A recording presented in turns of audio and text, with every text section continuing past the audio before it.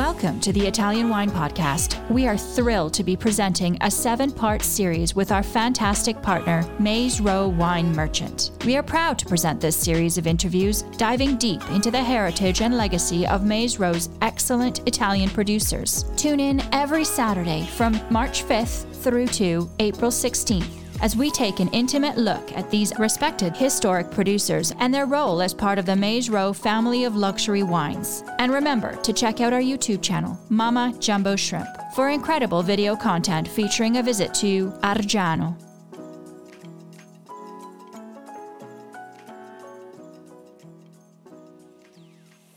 Hello and welcome. My name is John Irwin, and I am here with Maze Row Wine Merchant. We are an importer in the United States, world-class producers with an uncompromising devotion to craft, and we are honored to share the stories of our producers. And that's precisely what we'll do here today. Pietro Ratti of the Ratti Winery is with us, and I'm proud to say our history with Ratti dates back to 2014 when our importer began.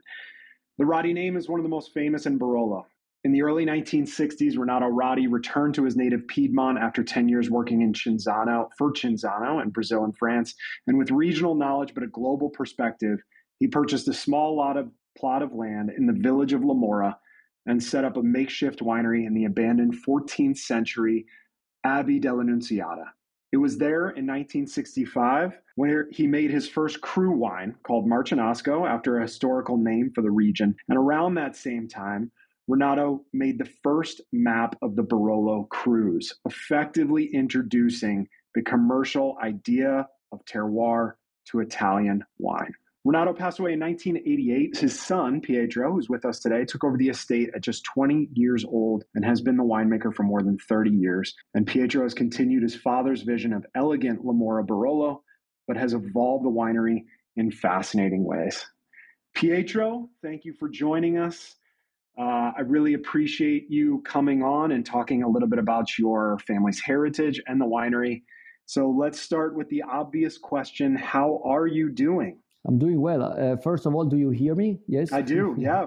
Okay. Yeah. Okay, John, nice to hear you too. I'm doing well. We are just approaching Vinitaly, so we're almost getting our suitcases ready. It's a pretty chaotic time. I have to stretch to do some laundry today myself, so I will see you there. I can't wait. Well, let's start from the beginning, if you don't mind. Can you talk a little bit about the history of your estate? And specifically what I'd love to hear is what Barolo was like in the 1960s and 70s. Of course, you weren't around for a lot of that, or you were very young, but I think the audience here would benefit from a historical perspective. Yeah, was much more different than today. Of course, like any other region, probably wine region in the world. Barolo was an important region because Barolo was already famous wine. But of course, what happened in the last 50 years has been, it's a huge, big change. My father came from not a family of vintners because my grandfather was a veterinarian. My great-grandfather was a doctor. So he had a totally different, he was raised with a different background, but he studied winemaking. And as you said in the introduction, yes, it's right. He went to Brazil, but while he was in Brazil making vermouth, he was always thinking about coming back. And of course, his dream was to make Barolo because he grew up here. So he knew, he went to school, the wine school in Alba. So, all his friends, some of them were making wine, Conterno, the Conternos, the family, so the Bruno Giacosa, So when he came back in 1965 after also visiting a couple of regions, in France, especially including, of course, Bordeaux and Burgundy, he realized that here was really the right place to make the change. He was a man who made a change in Barolo and, of course, Barbaresco, and then, of course, the Piemonte region back in that time. Again, influenced by regions of France where they were much more ahead at that time compared to here. Here was more a little bit behind, like Italy was behind in general. Other people in Tuscany, like including especially Piero Antinori or Incisa della Rocchetta with Sassicaia. So it was a time that was really the time of a change. Okay, people, they wanted to make a change, and they were waiting for leaders to play the role of leaders. And my father was the right person at the right time, at the right place. Okay, so he really became the leader of the change of Barolo. What specifically is that change in your words? And specifically what I'm interested in is, I had mentioned that your father drew that first map of cruise, and terroir is, of course, important. But stylistically, what was wine like in Barolo in the 1960s and 70s? And what was the style of wine that your father was making or interested in making? Well, the main change, of course, a big change that includes, again, it's not just Barolo, but follow also other wines in the rest of Italy. But of course, we talk about the most important regions of the wine regions in Italy, was the quality versus quantity. So back at the time, Barolo was just a name to put on the label. Okay, my father said, no, we don't have to put a name on the label. We need to make a wine that has to be the wine that worldwide, if we put this bottle of wine on a table, we can really compete to the best Bordeaux or Burgundy. So he really changed the style of winemaking, making more elegant quality in that way, starting from the vineyard, going to the bottle. So the bottle was really the technique. The technique he introduced was really to make more quality wine. With introduces also stainless steel tanks, temperature control fermentation, malolactic control. Okay, to have wines cleaner, elegant, more really with a different style compared to the time. I think that piece is really interesting, and what I really find is so fascinating about it is this idea of modern Barolo, traditional Barolo. But at the time, that was not really something people were talking about so much. And what your father did was really bring just a cleaner style of winemaking, which has benefited all Barolo producers, regardless of how they may define themselves as sort of a Piemonte Pinot. One little factoid that I found really interesting, I've read this book, Pietro, I mentioned it to you, Barolo, Tar and Roses, which was published in 1990. And I believe, is this true that your father worked with Diego Conterno on those first bottlings of Marcinasco in his first couple of vintages? Don't know who you refer to. No, I think he was really in those, that time was really, he worked here in the Abbey to make this wine. And as you are saying also, basically he was looking to the Barolo, not just a wine to wait for 30 years. Okay, so very over-tonic, but a wine with more class, more elegancy, and also with the so wine with fresher, more flora, more wines that you could also appreciate a little bit younger than to wait, of course, for a long time. That was stylistically, and then of course, as you're saying, the biggest also. Improve was also the concept of single vineyards, which opened up a huge transformation of the whole perception of the Barolo and Barbaresco and all the Piemonte wines. Yeah, there was a quote after your father passed away, I believe from Angelo Gaia, who said that the official recognition of the cruise, if your father was still alive, would probably happen in about 5 years. But as it was, he was confident it would eventually happen, but I don't believe it happened until the 1990s. Is that accurate? Yes, and then officially it was 2010 when the map of my father was recognized by the official appellation Barolo, with mapping the all single. Of course, the map was made by the all producers. Is much the MGA. Map is a much wider, includes all the different single vineyards, while my father only mentioned the historical top ones, and also he made, as you know, the first classification, because never forget that it's not just the ideally vineyards, but it's also to put like a really classification of quality, which is really the Burgundy, more the Burgundy style of categorizing the vineyards, like a Grand Cru and Premier Cru, which is a concept that even today, 50 years later, we don't even talk about, It's like it's something that is very difficult in Italy to talk about, something that includes an idea of a objective classification. Yeah, it's a charged topic.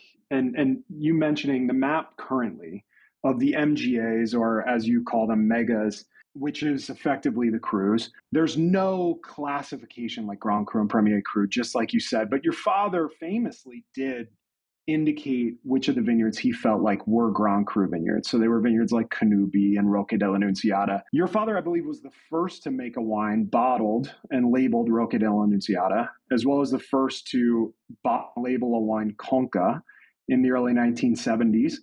Those today are your two single cru wines. Would you mind talking a little bit about Rocca dell'Annunziata and Conca, both historically and just quality-wise from a wine perspective? Yes, these are two vineyards very different. I mean, if you have the chance to taste side by side, you really get the concept of cru, of single vineyard. So wines made quite in a similar way, because vinification is very, very gentle, so not impacting at all the style of wine. But the soil is slightly different. I mean, they're less than it's like 1 kilometer apart, and microclimate is different, and soil is slightly different, and the wines are very, very different, because Rocca dell'Annunziata is one of the most floral, elegant, refined, world-class, high class type of typical Barolo from La Morra. So, very floral. Again, the nose is fantastic, more Burgundian style. And then Conca, which is a little vineyard down below the winery, but even the name, they reflect the style of wine. Rocca dell'Annunziata, Rocche is in Italian means a cliff, steep hill. So you have to understand that in the Rocche, a lot of erosion. So the soil is really pure, very, very pure and poor. So it gives this very, very gentle touch to the wine. And then Conca is the opposite. Conca means in Italian a conch, like a bowl. So we are at the bottom of the hill, and so the soil is a little richer. So we get a Barolo less floral, more dark. We say darker fruit, more black licorice. A little bit more concentrated. So it's really very fascinating. That made my father really so into the single vineyard, because when you make wine and you make wines that they by tasting when they are in an early stage, and they taste so different. It's a dream for a winemaker, to be able to have those wines so distinct and keep them distinct until the end, and bottle them separately, and the Nebbiolo, my father realized when he first, made it in 1965 Marcianasco, and then lately Conca and Rocca, he said, the Nebbiolo is a unique grape, and it's not the best way to keep them separately, because there are, very, very top, very good producers that they like to blend them.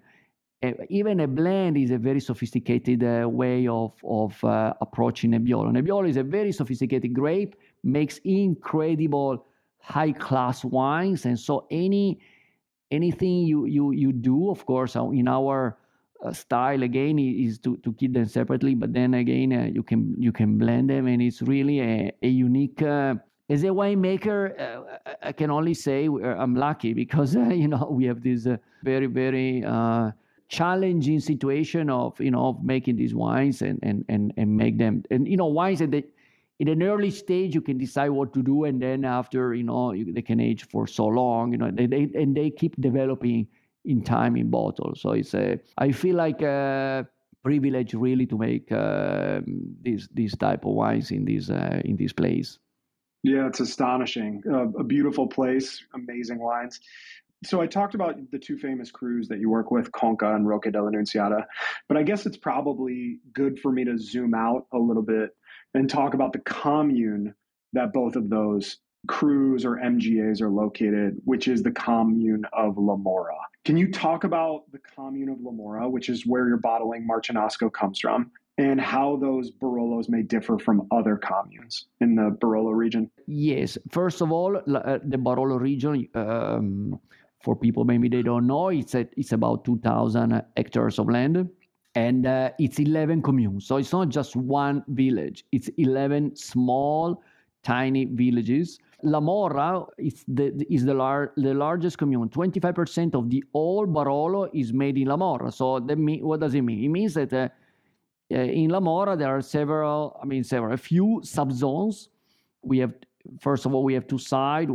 We have three sides of La Mora. One side is the valley that goes down from La Mora and faces Castiglione Falletto. So it's where it includes Annunziata, where I am located, and where Conca and Rocca d'Annunziata are located, the vineyards, and part of the Marcinasco, of course. And so the altitude, La Mora is also the highest peak. La Mora goes more than 500 meters altitude. So to give you where the winery is located, where these vineyards are located, is about 300 meters down. So we have it's really a unique slope with different hill. It's a hilly side, different. We call, like, to use the word langhe, which means Lange means in lingua, tongues, because of different tongues they make this unique view also from La Mora, from the peak. You see all these long hills going down, and the soil we have is classic blue soil. We have to remember that here all the soil here was the bottom of a sea. So it's a sea origin soil. So it was a deposit of the bottom of a sea. So it's a calcareous, salty. Our soil is more blue style, that makes the Barolo from La Mora more elegant. That's in general, that's the style of the Barolo from La Mora. More elegant, more approachable when it's young. At the same time, you can also keep it for many years, but that depends, of course, of the vintage, of the vinification, of many aspects, of course. But what makes the Barolo from La Mora different from, let's say, Monforte or Serralunga is really the soil that makes the wine here more elegant. In other communes, maybe more tannic or a little bit more tight, so that it takes a little bit more time to open up when the wines are young. And my winery is all my vineyards are in La Mora. So lately I also purchased some vineyard a little bit higher altitude. First of all, for to be ready for this a change of climate, so to have something also a little bit cool in cooler spots, and also to expand also in a direction of also working vineyards in other single vineyards. So we've talked. I want to just touch on that really quickly. Can you tell us about that cru that you're working with now, that's new to the winery? Yes, it's a new vineyard I purchased in 2018, but the first vintage on a single vineyard will be 2019. It's called Serra Denari. It's quite high. It's 450 meters. Facing south, but compared to here, where all our vineyards in Annunziata, so Conca, let's say Conca and Rocca d'Annunziata, they are inside of this valley of that goes to Barolo. That one, the Serra Denari, is facing the mountains, so the other side, and it's fantastic. It's really beautiful. You have these we call the Piemonte Alps, really beautiful. They give a special breeze to here, to these vineyards, and the view is really beautiful. When I first went there, I didn't know the vineyard. When they offered this vineyard to me, I saw it. I said, "Wow, this is a place to live." I would move to live here, because the view on the mountains is spectacular. And this is a bowl, also amphitheater, that facing south with this. Looking the mountains again, and the soil is similar to down here, but the climate is different. So here we talk about microclimate because in 200 meters the climate is different. So the wine is different because of the climate rather than the soil. So very, very fascinating. So when I saw it, I say, yeah, I want to challenge to make also another single vineyard up to this level, and it's really very, very, very. It happened. I mean, I'm very, very happy. It's a wine compared to the vineyards down at 300 meters. It's a little bit more. It's a higher, cooler, so more nervous. Okay, elegant but nervous. Fantastic. Very, very, very. Very, very nice. I'm very, very happy to make the wine. Took again 1 year just to understand a little bit more the vineyard, and we are still learning about the vineyard because when you get a vineyard of Nebbiolo in our region already planted, of course, very good plantation, 30 years old and more, so fantastic, but still needs is for us some. How you say, experience to understand, because every vintner has his own approach to a vineyard. So you need to make the vineyard following what you want to get out of the vineyard. Okay, so it's very important to. It takes some time, a few 3-4 years just to adjust the vineyard. It's like a person, no? You have to. To follow what you want to get from out of the vineyard. So, and it's still, we're still working on that, and we get, but we're very, very happy about from the first vintage about the result. I'm really excited to taste the wine. 2019 is when your first bottling is going to come out, and the wines I've had from Serra Denari have, like you said, a nervous energy to them, a tension or a spine, and I'm so excited to get a chance to taste that bottling. I think it's going to be incredible. We've talked about vineyards, we've talked about the region, we've talked about your father, and we've talked about his influence. What I'd like to do is talk specifically about you, actually. And I'm interested in that time period in the late 80s and early 90s. You were just 20 when you took over your father's estate. How did you manage that transition?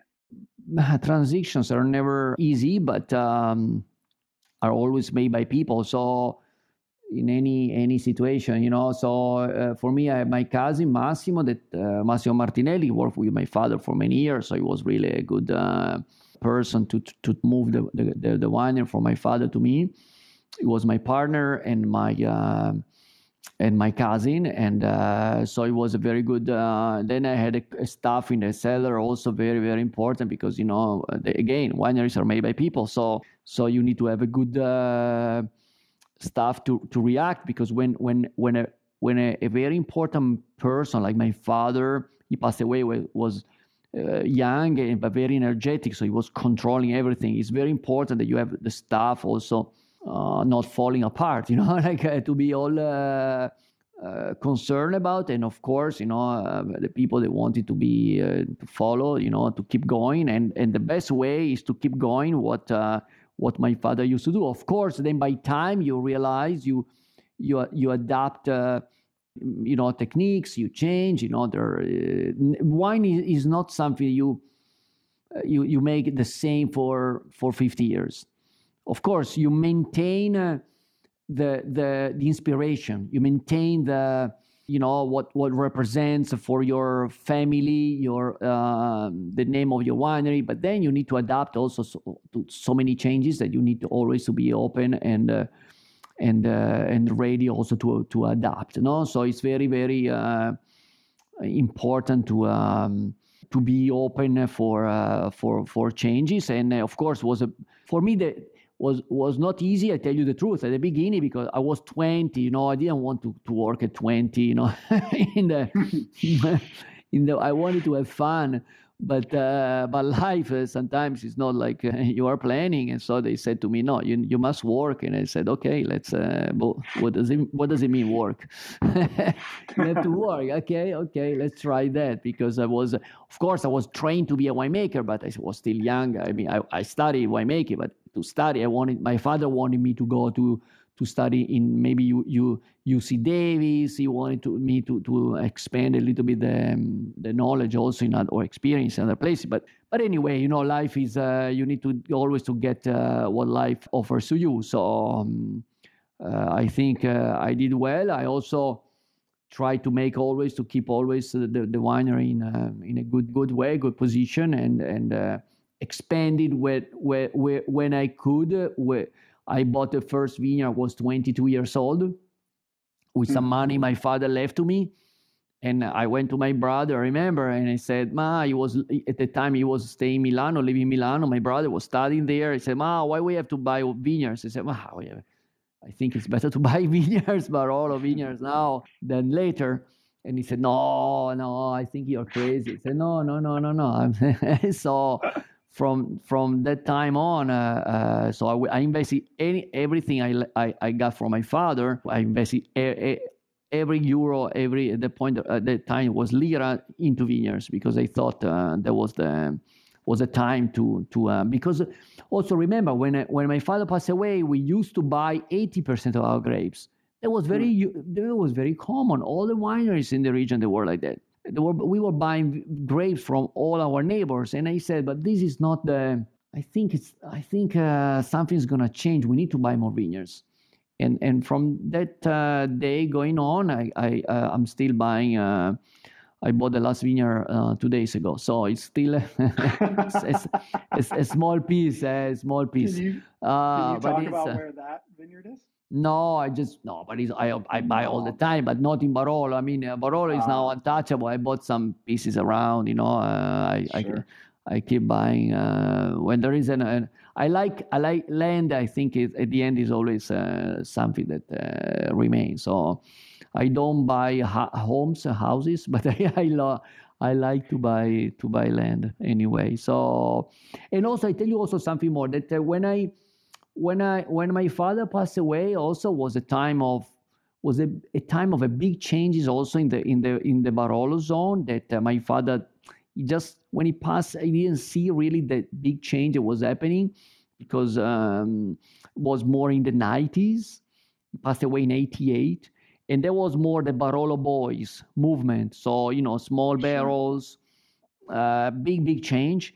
And I realized myself there was a time that we just needed, when you feel like you're not. I was too young for that movement. So I said, Ma, it's better if we keep it. We. I realized I couldn't play that in that moment, because also my father had also a very big personality. So I just said, Ma, it's better if we invest, buy vineyards, we prepare, and then it's going to be another, a better time later. So, and that was a smart move also to maintain our direction, and then to be able then later on also to expand more also our bottles, but also our labels, our image as well. So it was at that time I was not ready to play in that time. I felt like the time was to wait. Okay, so Yeah, and I think absolutely. was smart. My impression is that when they talk about modern or traditional Barolo, which I think that argument is reductive these days anyway. But speaking of that Barolo Boys moment, what has struck me about Rati is there's always been a middle path with Rati. There has been some traditional practices, but a fair bit of innovation, always with a mind towards better quality and more terroir. And I think that continues today, which is resulting in really, really fabulous wines, Pietro. You talked about transition. You talked about some of this vineyard land. I know Rati today is 100% estate. When did the change in the Barolo go from buying wine to then being 100% estate fruit? There was a progress, little by little. It takes a little bit of time, because you need to get more vineyards, and so. But I think already in the year 2000, we were almost all. 20 years ago, we were almost all, maybe we're all 100% estate Barolo Barolo growers. So it's not a big even if you buy grapes, it's not a big problem. If you buy, like for instance, Occhetti, my the Nebbiolo that we make, the Langhe Nebbiolo Occhetti. We don't have a lot of vineyards there. We predominantly buy grapes from growers that we've been buying since 1969. So, and it's fantastic like that. So if you have the right suppliers of grapes, that you've been working with them for a long time, and it goes well like that. They work like you want, and you help them. They help you. It works really well. For Barolo, it's a different story because we were able to have more vineyards here, and we focus on the Barolo. So, but even if you have good suppliers dedicated to the vineyards, they make grapes as you want. You can really get good grapes. Of course, you need to follow them, and because it's very, very important to follow what they do. But and there is still a lot of producers who buy top grapes in the area. It's very important to have reliable suppliers, and for long and by time you really build up a very, very strong relationship. Of course, when my father passed away, again we were buying 80% of our grapes. Now we buy 20%. Again, mostly in the Nebbiolo, Occhetti, and Barbera d'Asti, because I have also some suppliers around in Consigliere d'Asti. But that's and it works well like that. Sure. Yeah, it's astonishing to think of buying grapes from the same suppliers for more than 50 years now. 2019 was your 50th anniversary vintage of the Langhe Nebbiolo. It's amazing. And it's a nice story also behind the wine, because as you probably know, John, also we behind the wine, there was this very good. I always tell the story about the good friendship between my father and Bruno Giacosa, and Bruno at that time helped my father to find these families, the suppliers of grapes, and he said in the Roero land, the other side of the other Tanaro River. And my father was already making Barolo, and he was searching for grapes in that area, because he knew that you could make a Nebbiolo different from Barolo, a little bit more even lighter in a good way, that you could drink younger. And so he went to Bruno. Bruno said, Renato, I show you some very good vineyards with these families, and then there is only one thing, that they also make Arneis, and Bruno said, I buy Arneis from them, you buy Nebbiolo from them. We share, shake hands. And it's fantastic, because since then, we talk about 1969, we do the same. We don't buy, they buy now. Of course, Bruna now, not her father anymore, but they still buy Arneis from the same families that we buy Nebbiolo. And it's a fantastic story. So in 50 years, no contract, nothing, shake hands between friends, and it goes well like that. So it's a very nice story of how, relationships, and also, how this region is also made of nice stories, no? Yeah, this tradition of fellowship that helps build the whole region. And something I think your father embodied, it was so... he was such an important ambassador for the region as a whole. But I'm so interested in the wines that you're making now and how those wines have changed over the decades. You mentioned in an article for Wine Spectator that you've taken a more empirical approach to winemaking. And I think that really shows, especially in recent vintages. Can you talk about how winemaking has changed for you over the decades, taking over at 20 years old, of course, but you've been the winemaker now for more than 30 years. What has changed in 30 years for you? I think what changed is not me, and it's not the winemaking based on me, but it's based on what we have outside. And when I say this, means climate. Okay, so climate change it's not just a way to say something, but it's a real big change that we are following.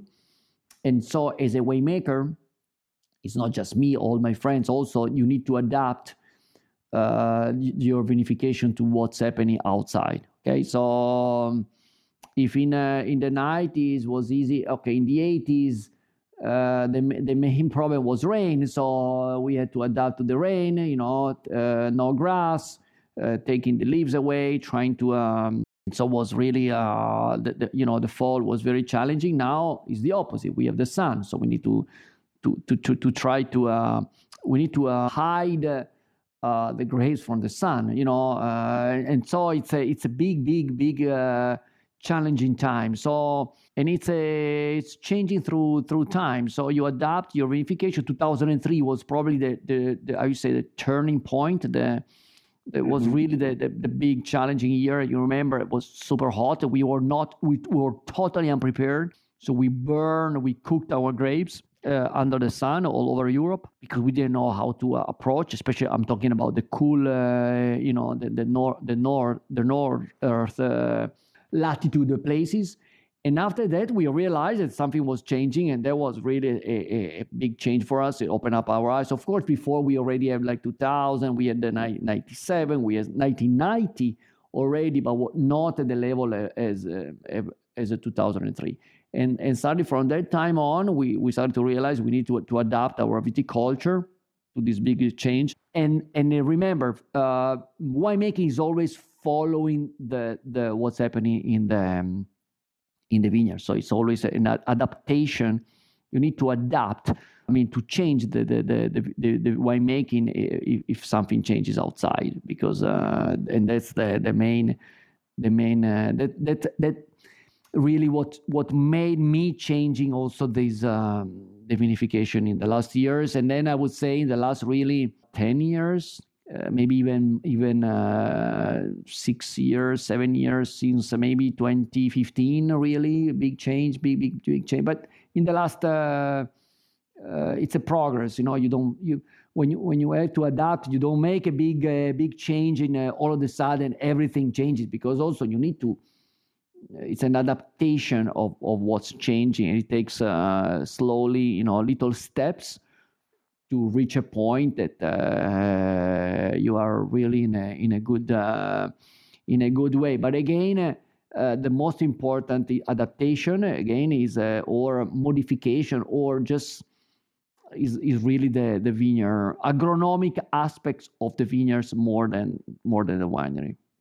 What are some of those things that you're doing in the vineyard that are helping with climate change? Of course, you need, first of all, grass, a lot of grass. So we mow the grass. We keep the grass between rows.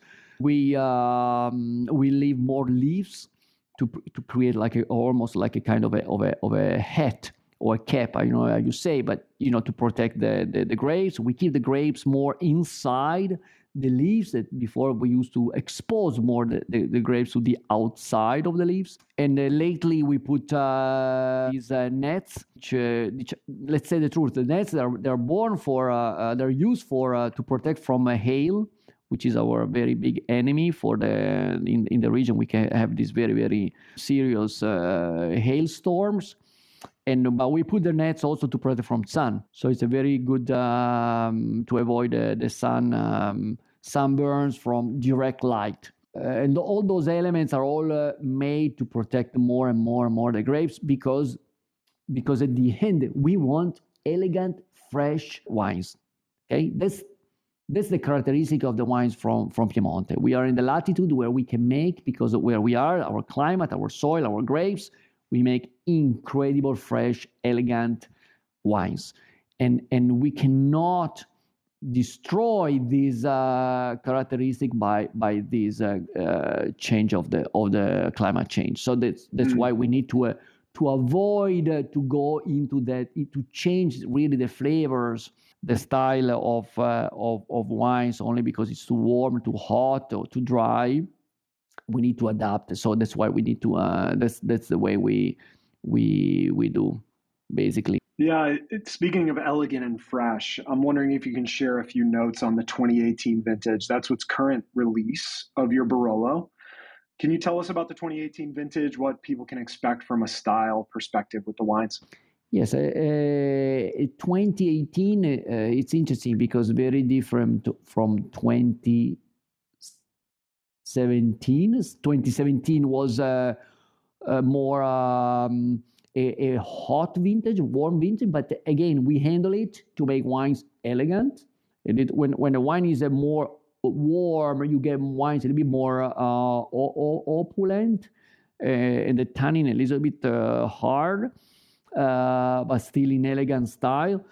Then 2018 was a fresh vintage, so beautifully elegant and very extremely elegant vintage. For me, it's like a really vintage from the old days. I tasted some vintage from my father from the 80s, or, really very nice type of vintage. Very extremely elegant, fresh.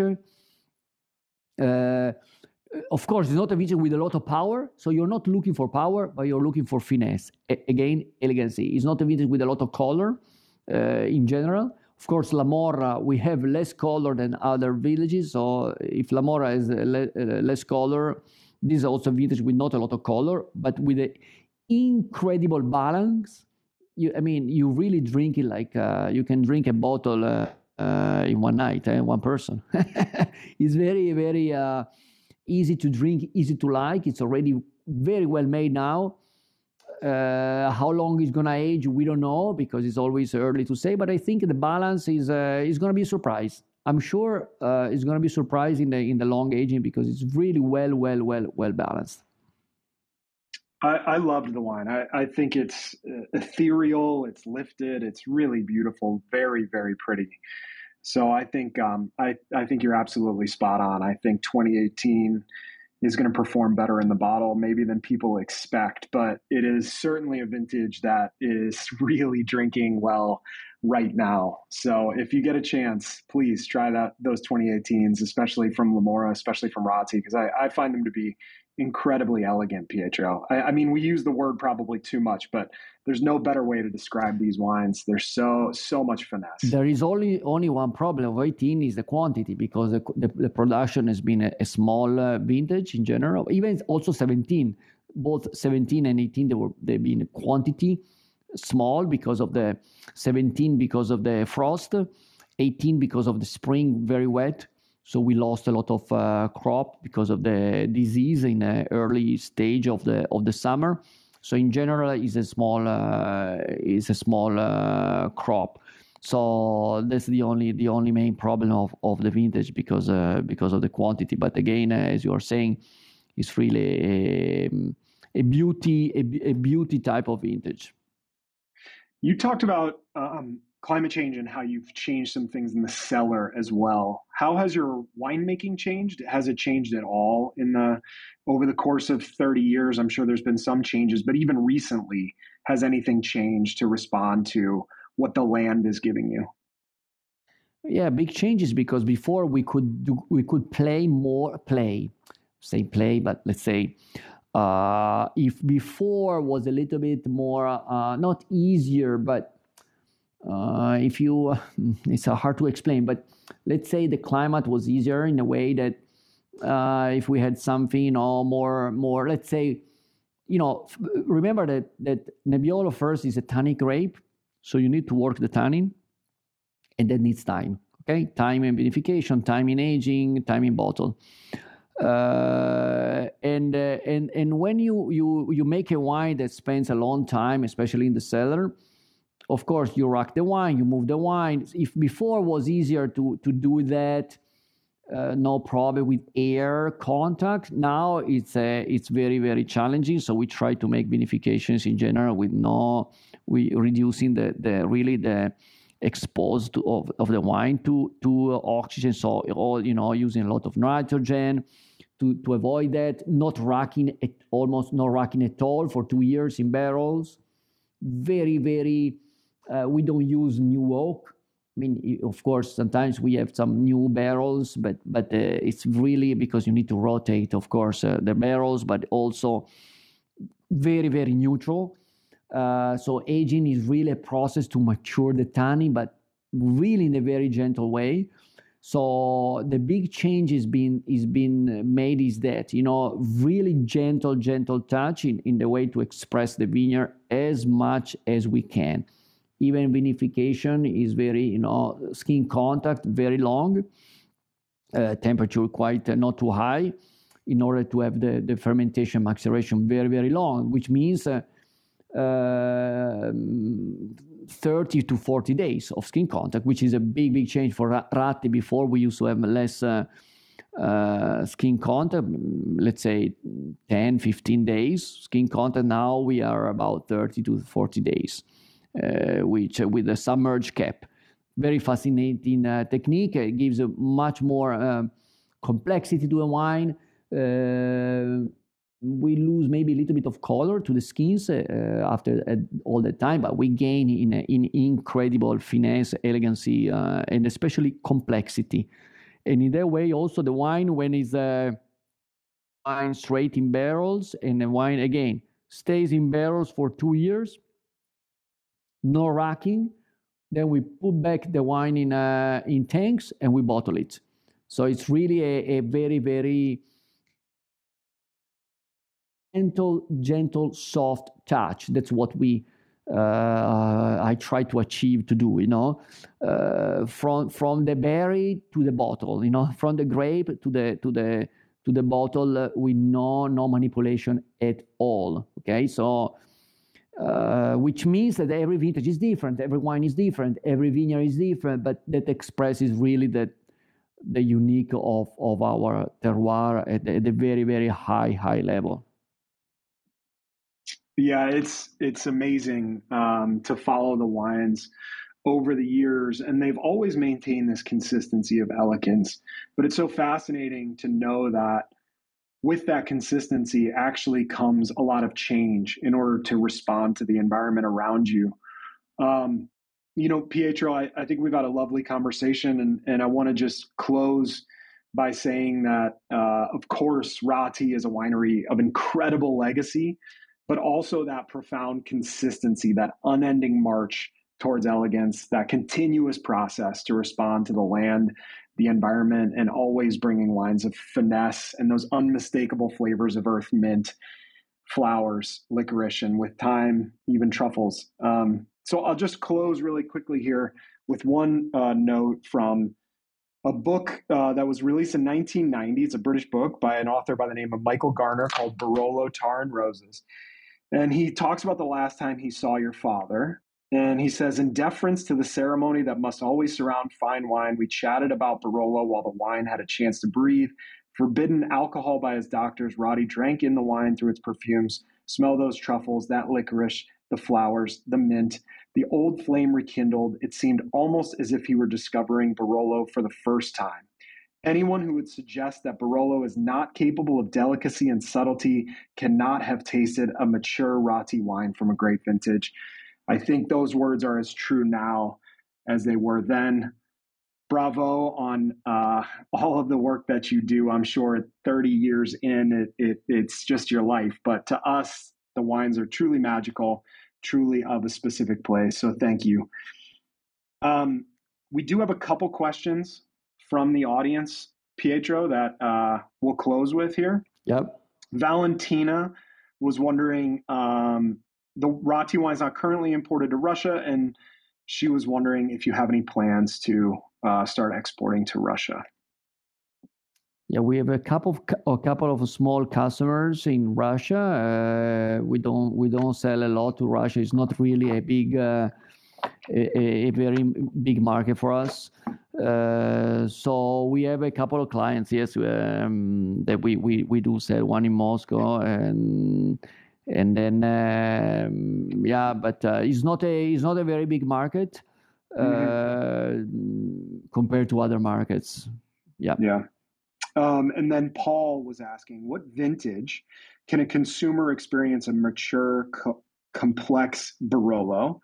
I asked this question with respect to collectors who want to taste classic Barolo now with bottle age. So is there a specific vintage where you feel like maybe that kind of primary aromas of Barolo are starting to turn to primary and secondary aromas are starting to turn to tertiary, where you think there might be a balance? I know 2816 was a classic vintage, for example, but those wines are probably very long-lived. I recently enjoyed a 2009, which I thought was absolutely beautiful. Are there any other vintages that you think would that sort of capture the great complexity of Barolo? Oh yeah, there are so many. But of course, the problem, as you are saying, you're right. I mean, 16, 16, 15, there are still vintages that you can still wait. 13 as well, very classic, solid, firm, still wait. I would go maybe even 10. I would go maybe to 12, 11, vintages that they get now, 10 years of aging. So it's a good stage. And then I would go to maybe the one of the top that it's really, I think now, I mean, I talk about my Barolo, and then I don't know in general, but like 2000 now is perfect drinking because I don't know how ago it was a warm, nice vintage. I tasted recently. It's really very nice. That you can. It's not a vintage to wait. 99 maybe you can still wait, but of course it's also beautiful. So, but a wine. But remember this. Barolo is a very predictable wine. Okay, in the way that now we have 18, for instance, 4 years old. We know more floral. It's already developing, but it's beautiful now, of course. Then we move to let's say another 5 years time. So wine they have 10 years life. Then you start to get what you were saying, John. A little bit of tertiary aromas, and then you get a certain level of. So all wines are around 10 years. You get those, a good balance of youth and age. Then if you want to indulge yourself to a more aged wines, then you move to 15 or 20 years, and then you get more these, of course, third aroma, truffle, mushroom. You really can play on that. Of course, you need to adjust the food to those type of wines. But it's very predictable in stages, 5 years, 10 years, 15 years, 20 years, and so on. Then the 30 years, of course, is a big... it's another challenge. It's another style of wine, of course. Then it can go, you have to 50 years. But in the first 20 years, you really can play based on what you want. But just remember that war vintage, they anticipate a little bit. Cool vintage, they postpone a little bit. Okay, that's the main difference from a warm to a so like 99 and 20, like 99 and 2000. 2000 is ready to drink. 99 is still young. 2001 maybe still or even 01 you can still wait. So that's always the way. But it's a very, very predictable wine. So if you like youth, stay in the last 18, 17, 16, 15. If you like a little bit of age, go to 12, 11, 10, 9, 8. If you want to have a little bit more, even more age, go to 2000, 1, 2000, 99, 98, 97. Yeah. And just to wrap us up, I think it's important to note too that if a wine can age, that doesn't mean it's not delicious now. I really do like some of the current vintage. I like drinking Barolo on current vintage. I find the wines just as magical now as sometimes as they are in 10 or 15 years in some cases. But yeah, it's a wine of incredible length. And that legacy of your father of bringing that kind of cleanliness to the winemaking, that approachability in the early stages of the wine, it's really what I think has made Barolo such a massive success across the globe.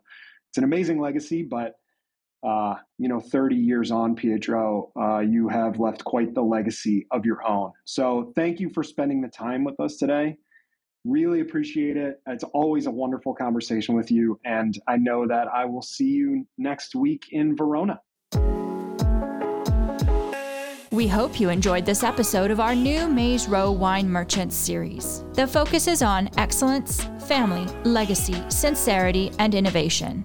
Tune in next Saturday for the next installment featuring another in-depth and intimate conversation with the heritage Italian wine producers that form the core of the Maze Row Italian wine family. To learn more about Maze Row Wine Merchant and today's featured producer, see our show notes and visit their websites. Don't forget to subscribe and like our show and tune in to the Italian Wine Podcast wherever you get your pods.